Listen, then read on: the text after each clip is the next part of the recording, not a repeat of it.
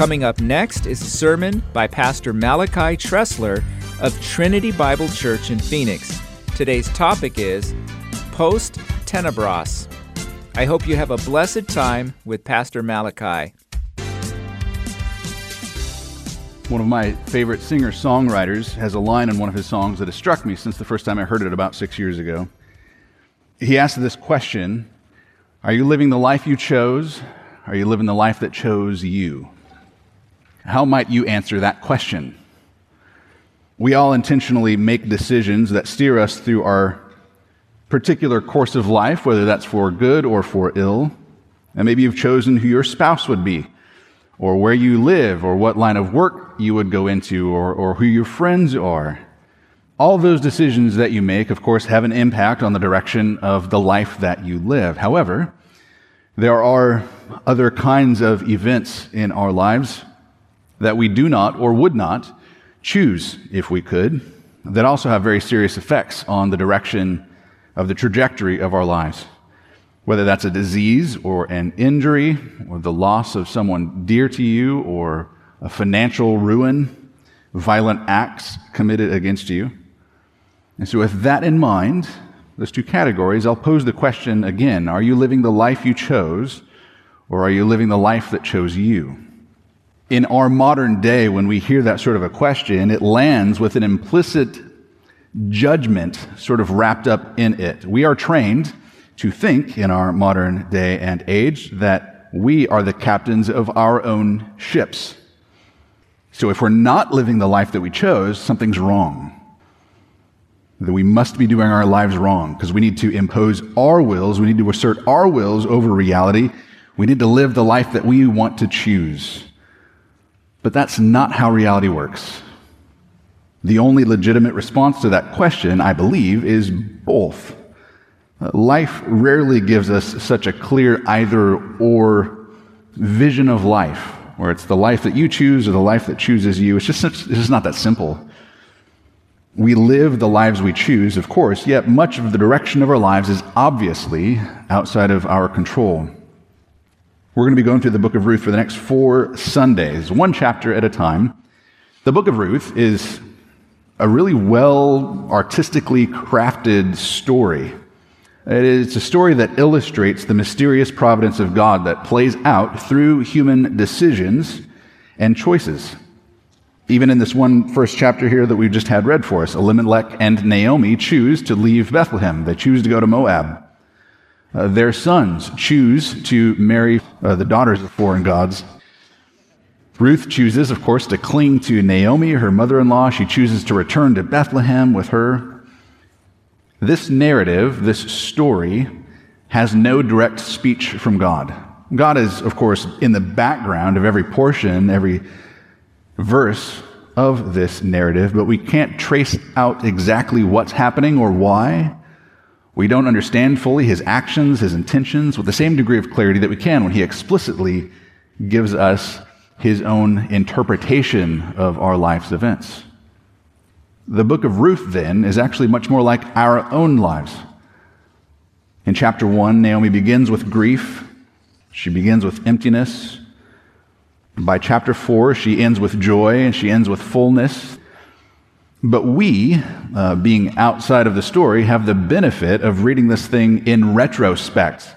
We get to know the end of her story even as we're starting the beginning of it. And that's not the case for ourselves. That is not how our lives work.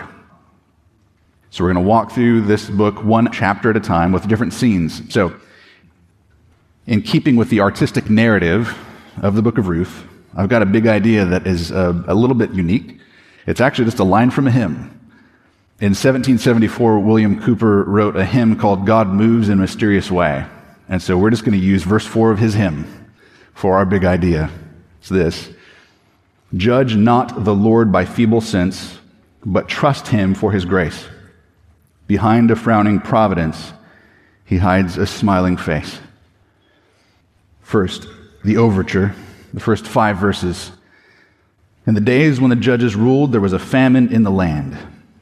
And a man of Bethlehem in Judah went to sojourn in the country of Moab, he and his wife, his 2 sons. The name of the man was Elimelech, the name of his wife Naomi, and the name of his two sons were Mahlon and Chilion. They were Ephrathites from Bethlehem in Judah, and they went into the country of Moab and remained there. But Elimelech, the husband of Naomi, died, and she was left with her 2 sons. These took Moabite wives. The name of one was Orpah, the other was Ruth. They lived there about 10 years, and both Mahlon and Chilion died, so that the woman was left without her 2 sons and her husband. So this book opens with these 5 verses that act like an overture. It's a prologue. It's giving a brief summary of everything that we need to know before the narrative, the story, officially starts. In the days when the judges ruled, when there was a famine. Now, of course, this is an expertly crafted story, but just to be clear, this involves real history. These are real people involved here. It's not a fairy tale. This involves the real experience of real people in real times and real places. And the real historical setting for this narrative is the period in Israel's history between the conquest of Canaan, that promised land, and the establishment of the monarchy. So Israel has entered into the land, but they don't have a kingdom set up yet. So it's that time between Joshua, the one who brought them into the land, who came after Moses, right? He led them into the land, and it's between that period and when Saul would be their first king. And we read about this long period of time in Israel's history, the days of the judges, in the book of Judges, that book that was just before Ruth in our Bible. So that's the backdrop of the book of Ruth. It was about a 350-year period of time, depending on how we want to calculate it. And within this period of Judges, there was a cycle, a recurring cycle. If you read the book of Judges, you'll see this pattern playing out over and over again. The people would rebel against God. They would turn to foreign gods and worship them in idolatry. They would rebel against God's law. And as a consequence, foreign nations would come in. They would conquer Israel, and they would oppress the Israelites. Then they would cry out to God to be delivered from these oppressors. And so God would raise up someone he called judge. This judge would be a deliverer.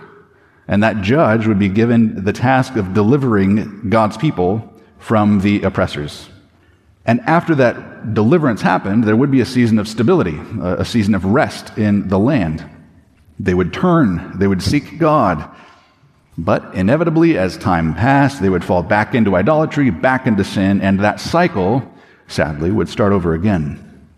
Well, Ruth apparently is taking place during a period of rebellion because there's famine in the land. That famine was the result of Israel's disobedience. And so the time of Judges is mostly just a dark time. There are glimpses of hope in here every once in a while, but that cycle just keeps continuing. In fact, the most repeated phrase in the book of Judges is this: the Israelites did evil in the eyes of the Lord. Judges 21, verse 25, it says, "In those days there was no king in Israel, and everyone did what was right in his own eyes." And that sets us up then for the first bit of irony in the book of Ruth, because the very first character in Ruth to be named is called Elimelech, which means, literally translated, "My God is king." And yet, here is Elimelech, apparently doing what is right in his own eyes, because he leaves the promised land. The famine had hit Judah, Bethlehem, where he was living with his wife and 2 sons, and so he makes the decision to leave the promised land that God had given to Israel and said, "This is your land that I'm giving to you and for your generations." And they went to Moab. They sojourned in Moab. Now, Moab was one of the kingdoms who actually oppressed Israel during that time of the Judges. One of their kings actually ruled over Israel for a period of time. Moab was not friendly with Israel. The Moabites worshipped a false god named Chemosh, sometimes through child sacrifice even. But not only did Elimelech sojourn there, our text actually says that he stayed there. They remained there. This was not a temporary thing. He stayed there actually for quite some time. Another bit of irony is that the city that they formerly lived in was called Bethlehem, which literally translates as house of bread. Well, there was no bread in the house of bread. There was no bread in Bethlehem. And so Elimelech chooses to leave. He leaves with his wife, Naomi. And Naomi means pleasant or sweet. That is what her name means if we translated it. And as she leaves, they leave with their two sons, Mahlon and Chilion. And at some point, Elimelech died. We're given no details about the circumstances. It comes as a bit of a shock. And then it moves on quickly. It says the sons took wives from Moab. Mahlon and Chilion married Ruth and Orpah, as they're named in our text, and they lived there in Moab for about 10 years. And then we get another brief statement informing us that Naomi's sons both died, and neither marriage had provided any children. So now, Naomi was left in a foreign land without the family that she brought with her. She had 2 daughters-in-law, but she wasn't even really truly related to them directly anymore. So these verses help us understand the backdrop. Here's the conflict as soon as this narrative begins. We have this family from Bethlehem, from the tribe of Judah, Elimelech. The husband is from the tribe of Judah, and they have these 2 sons, but a famine happens, and these Ephrathites from Bethlehem and Judah leave the promised land. They go out from where the land that God had given to them to Moab, which is outside of the promised land, and all 3 of the men in her family died within 10 years. Neither of her sons had any children of their own. Naomi is left without anyone to personally provide for her, to protect her. She's apparently pretty advanced in age. We read later that she is beyond childbearing age. And so these first 5 verses set up the gloomy backdrop of this story. Naomi left because of a famine of food, but since she left the land, she's experienced a famine of family. So if we read carefully, we are not given any clear stated reasons for the gloomy situation that Naomi finds herself in. We naturally have questions. We read something like this and we're like, well, why is this happening? Was it judgment upon Elimelech and the family because they decided to leave God's promised land? Was it because their sons married these daughters of the foreign gods? Is that why this happened? Or were Naomi's bitter circumstances unrelated to any discernible cause? Well, it seems that the narrator leaves this intentionally unanswered. Much like our own lives, we don't have access to the whole story. So was Naomi living the life she chose, or was she living the life that chose her? We're not really given the option of a clear either or to that question. So we should be careful in blaming Naomi or her family for the condition that they found themselves in. So these verses introduce the problem. Naomi is left, she is bereaved, she's in a foreign land without food or protection or family. But as soon as verse 6, we begin to see some glimmers of light peering into the darkness. Scene 1. Ruth clings to Naomi and takes refuge in the Lord. Verse 6. And then she arose with her daughters-in-law to return from the country of Moab, for she had heard in the fields of Moab that the Lord had visited his people and had given them food. So it appears that that cycle of judgment and rebellion and blessing has ended. How? It's come full circle. God has visited his people. One of the very few direct statements we get about the activity of God in this book says Yahweh visited his people and he gave to them food. Literally, the word translated there is bread. We continue, verse 7 through 9. And so she sets out from the place that she was with her 2 daughters-in-law, and they went on the way to return to the land of Judah. But Naomi said to her 2 daughters-in-law, Go, return each of you to her mother's house. May the Lord deal kindly with you, as you've dealt with the dead and with me. The Lord grant that you may find rest, each of you, in the house of her husband. And then she kissed them, and they lifted up their voices and wept.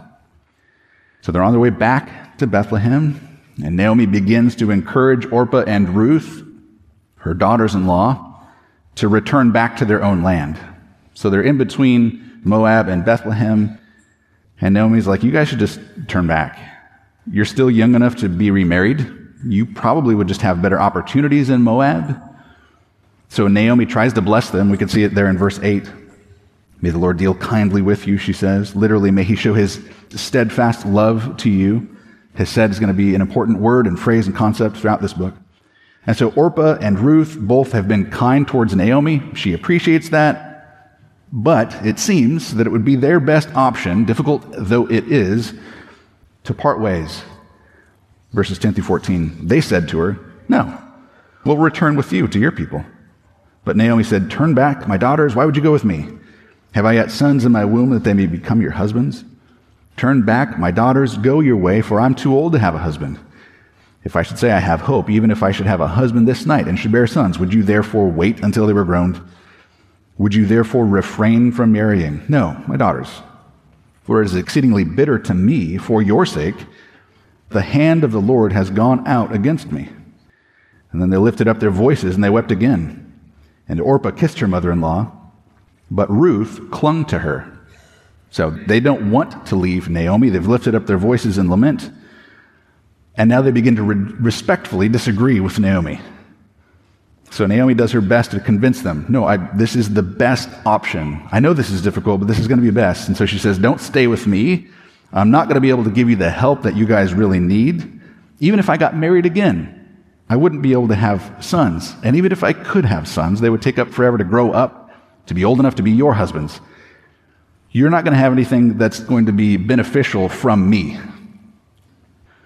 It would multiply Naomi's grief, it says, to know that these two young women would be tangled up into her own gloomy situation. And so they cry over the bitterness of the situation. And Orpah gets the message. Sounds good. She turns back to go to Moab. Ruth, however, was not buying it. Ruth clung to Naomi, it says, despite the fact that Naomi had nothing to offer her. In fact, only darkness and mystery and pain was ahead. And so Naomi tries to convince her again. Verses 15 through 18. She said, "See, your sister-in-law, she's gone back to her people, to her gods. Return after your sister-in-law." But Ruth said, "Don't urge me to leave you or to return from following you. For where you go, I will go. Where you lodge, I will lodge. Your people shall be my people, and your God, my God. Where you die, I will die, and there I will be buried. May the Lord do so to me, and more also, if anything but death departs me from you." And when Naomi saw that she was determined to go with her, she said no more. Now, Orpah, at this point, had set back to go back to Moab, back to her people, back to that false god, Chemosh. Naomi then suggested that Ruth just do the same thing. This will be easier for everybody involved, but Ruth is not having it. She says, "Stop asking me to leave you. This is getting a little bit awkward. We're in this thing together." Verse 16 is the central point of this chapter. Verse 16, that phrase, "Your people should be my people, and your God, my God," should stick out to us. If we have familiarity with the Old Testament, that's a phrase that recurs a lot. Initially, when God enters into a covenant with his people Israel, that is the phrase that he gives that sort of summarizes this covenantal relationship between them. You will be my people, and I will be your God. And that's a covenantal statement.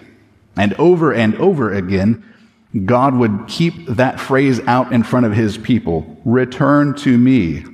He would invite them, "You stubborn, stiff-necked people, return to me with your whole hearts, and you shall be my people, and I shall be your God." And this is the language that Ruth is using. And she even amplifies it in verse 17. She's amplifying that language of covenant because it comes with a curse even. She invokes a curse on herself if she breaks the covenant. She says essentially, "May Yahweh take my life if I ever leave you." So, it's not clear to us when this happened, but it is clear to us that it happened.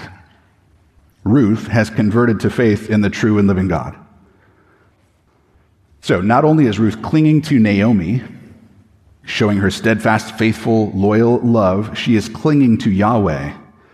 She is taking refuge in the Lord. And it's striking to me to notice actually how this plays out in the narrative. Notice, Naomi tells her in verse 13, she says that the hand of the Lord has gone out against me. Naomi's painting a very bleak picture, a dark picture of a future with Naomi in Israel. This is not the most enticing evangelistic message. And yet, Ruth says, "Hey, stop pushing me back. Listen to me. I've been converted. She is devoted to the God of Israel. And this becomes even more clear to us later on in the narrative in chapter 2, verse 12, where it says that Ruth has come to take refuge under the wings of Yahweh, the God of Israel. And so Naomi's starting to get the picture. When Naomi realized that Ruth was determined, she stopped trying to talk her out of it. And that's all it says, actually. That's the end of the conversation. She just stops the conversation. We might have expected that Naomi would respond, "Wow, what an amazing expression of faithfulness. May the Lord bless you for your steadfast love and kindness toward me. May your words be enshrined in Hobby Lobbies around the world and future generations." But she doesn't. And we don't want to read too much into Naomi's silence, but it doesn't seem that she's all that excited about Ruth clinging to her. At this point, it seems that Ruth is more of a burden to Naomi than a blessing for her to hold on to. And that becomes a little bit more clear as we continue reading. Notice the final 4 verses of this first chapter where the scene is shifting back to Bethlehem. This would be scene 2. And Naomi returns empty just in time for harvest. Verses 19 through 21. So the two of them went on until they came to Bethlehem. And when they came to Bethlehem, the whole town was stirred because of them. And the women said, "Is this Naomi?" And she said to them, "Do not call me Naomi, call me Mara, for the Almighty has dealt very bitterly with me. I went away full, and the Lord has brought me back empty. Why call me Naomi when the Lord has testified against me, and the Almighty has brought calamity upon me?" Now, we need to remember that this story began with Elimelech and Naomi and their 2 sons moving from Bethlehem to Moab. They've moved out of Israel, seeking greener pastures, as it were, outside of the promised land. And they were gone for about 10 years, but the famine in the land has ended, and so Naomi is returning. And those who didn't leave Bethlehem, who were remaining in the promised land, well, they must have recognized Naomi when she came back. The whole town was buzzing about her return, is what the text says. Naomi had left with a husband and 2 sons, and yet now she's returning without any of them, only a daughter-in-law from a foreign land. So this might have caused quite a stir, quite a buzz. What happened? And we get a play on words here, actually, in verse 20. It's a play on words. As we mentioned, Naomi means pleasant or sweet. But she suggests that her friends give her a new nickname. "Call me Mara." Mara means bitter. So she says, "Don't call me sweet, call me bitter." And she gives the reason. For the Almighty, El Shaddai, the all-powerful, sovereign God, has dealt very bitterly with me. I left Bethlehem with a full family, and I've come back without them. I left full, I return empty. So can you sympathize with Naomi? She's faced so much misery. The famine in Bethlehem to begin with, the death of her husband, no grandchildren to carry on the family name, the death of both of her sons. She might be, at this point, just completely emotionally drained. When a believer faces that level of suffering, we have a couple choices to make. Either I can continue to trust and love God, knowing that He will do whatever is right, even when I don't understand it, or you can become resentful and bitter. And we saw that bitter resentment with Job's wife. When she was exposed to and facing an amazing amount of grief, she urged her husband to just curse God and die.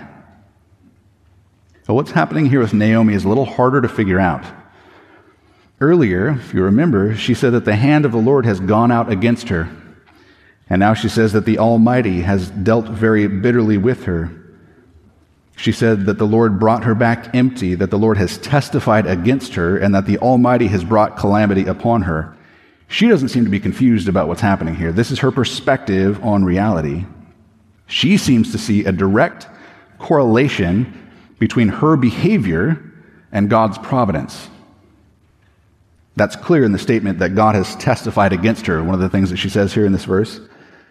Almost as if God has brought her up on charges of leaving the promised land and has testified now against her, and has declared her guilty and has sentenced her to a life of grief.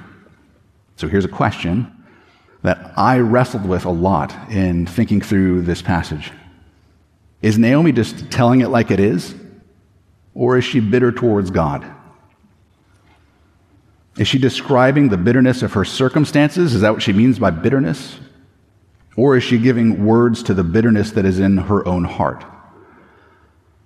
It seems that it's a mixture of both. Again, not always so clear-cut. There must be some level of resentment or bitterness that has settled in because she hasn't exactly returned empty. Ruth is probably standing right next to her when she says this. She just dedicated her life to Naomi, remember? But Naomi doesn't seem to see any value in her. It's possible that the emotional toll of grief and of bitterness towards God and the hand of the Almighty has kept Naomi from seeing the benefit, the blessing that is right beside her. But it's not so simple. Because we remember that we read in chapter 1, Naomi's own words to those daughters-in-law. In verse 8, on the way back to Bethlehem, Naomi knew that the Lord deals kindly. In fact, that's what she tried to bless them with. May the Lord bless you. May he act kindly towards you. And so from Naomi's own words, it's clear that she still believes that God exists. In the face of this affliction and suffering, she believes that God exists. She believes that God is sovereign over all things. That's evident. And she also believes that God has afflicted her. And she still believes that the Lord can deal kindly. All of these things are evident here in this first chapter, her own words. But maybe he's only kind towards other people. Maybe he's no longer kind towards me. In suggesting a new nickname for herself, Sweet Naomi is doing more than simply giving us a cute play on words. She's giving words to how she feels. She's giving words to how she sees herself.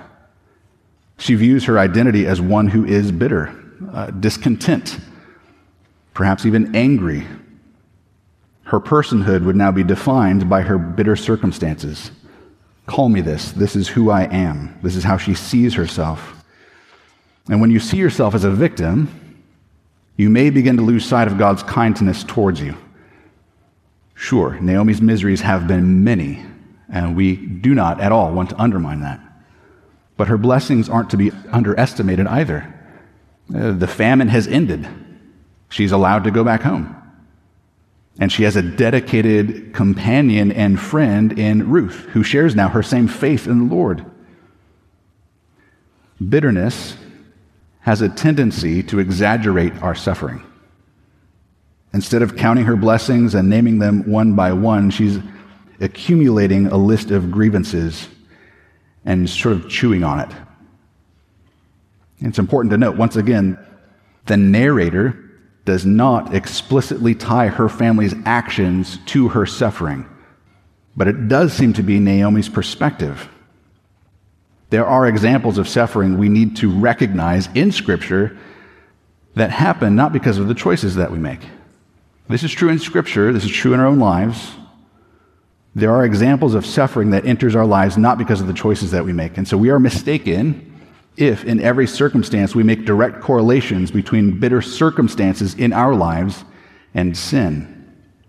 In Jesus' ministry, he was passing through a town, and his disciples and he saw a man who was blind from his birth. And the disciples asked him the same sort of questions I would imagine that you and I would ask Jesus if we're walking along and see this man who is born blind from birth. The disciples asked him, Rabbi, who sinned? Was it this guy or his parents that he was born blind?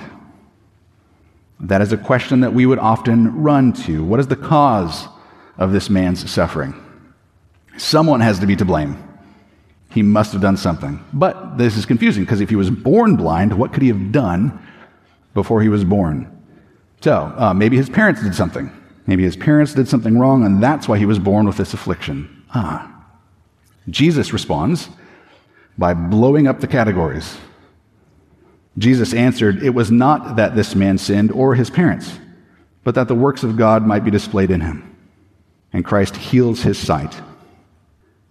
This man born blind from birth, his affliction was an opportunity for God to manifest his compassion and his mercy and his sovereignty and his goodness. And so when we interpret the relationship of sin and suffering like that, we lose our ability to see clearly. We focus on our own suffering, the suffering others, and we don't focus on God.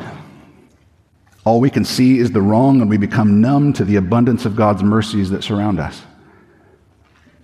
Naomi's situation was nuanced, to be sure. She knew who God was, she knew how he acted, but her perspective became skewed, and her bitterness changed her view of herself, and it kept her from rightly seeing God's goodness and his blessings. Bitterness can prevent us from seeing the good that God is working through our circumstances. And in this moment of the story, we're left, though, to wonder whether God has our best interests at heart sometimes in life, like Naomi at the end of chapter 1. And when that happens, we just need to turn back to the gospel. Do we question whether God loves us? He showed us his love in sending us his son. The only truly innocent man intentionally sought out suffering, not because he deserved it, there was no confusion about that, but because we deserved it. He took on the ultimate suffering in our place. And on the cross, the Almighty El Shaddai's, God's hand went out in judgment against Christ in bitterness, so that we wouldn't need to taste the bitterness of that judgment, but only the sweetness of his grace. So consider Jesus' covenant commitment to his God and his people. If you have confusion about God's love, return to the gospel. Remember that Christ has clung to his people. Christ will never turn back. And not even death itself would be able to keep him from fulfilling his commitment to his people. And if you're wondering whether you're living the life you chose or you're living the life that chose you, here is one area in which you can make a very meaningful decision about the trajectory of your life. Repent and believe. Put your faith in Christ and find shelter and salvation under his wings. Thanks be to God for our Lord and Savior.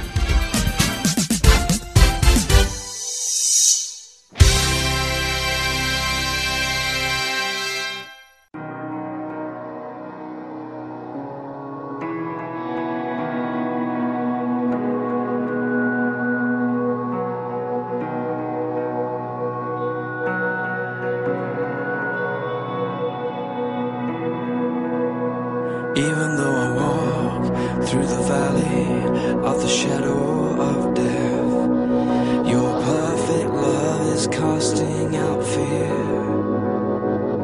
And even when I'm caught in the middle of the storms of this life, I won't turn back, I know you are near. And I will fear no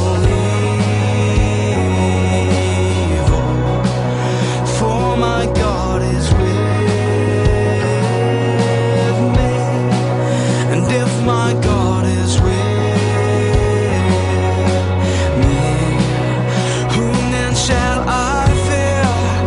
Whom then shall I fear? Oh,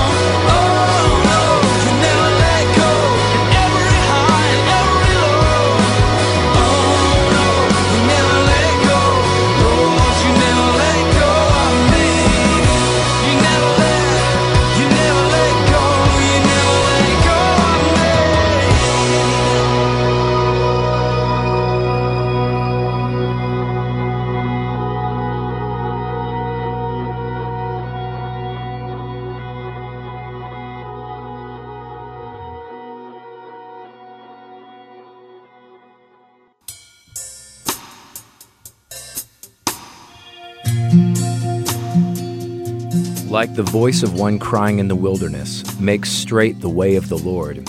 Heart and Soul Gospel Ministries is looking for those who will partner with us in this ministry of making a path straight for the Lord directly to the hearts of listeners. If you would like to partner with us to preach the gospel of Jesus Christ and deliver the saving grace of our Lord to others through volunteering, through prayer, and through donations, please call us at 602-866-8999.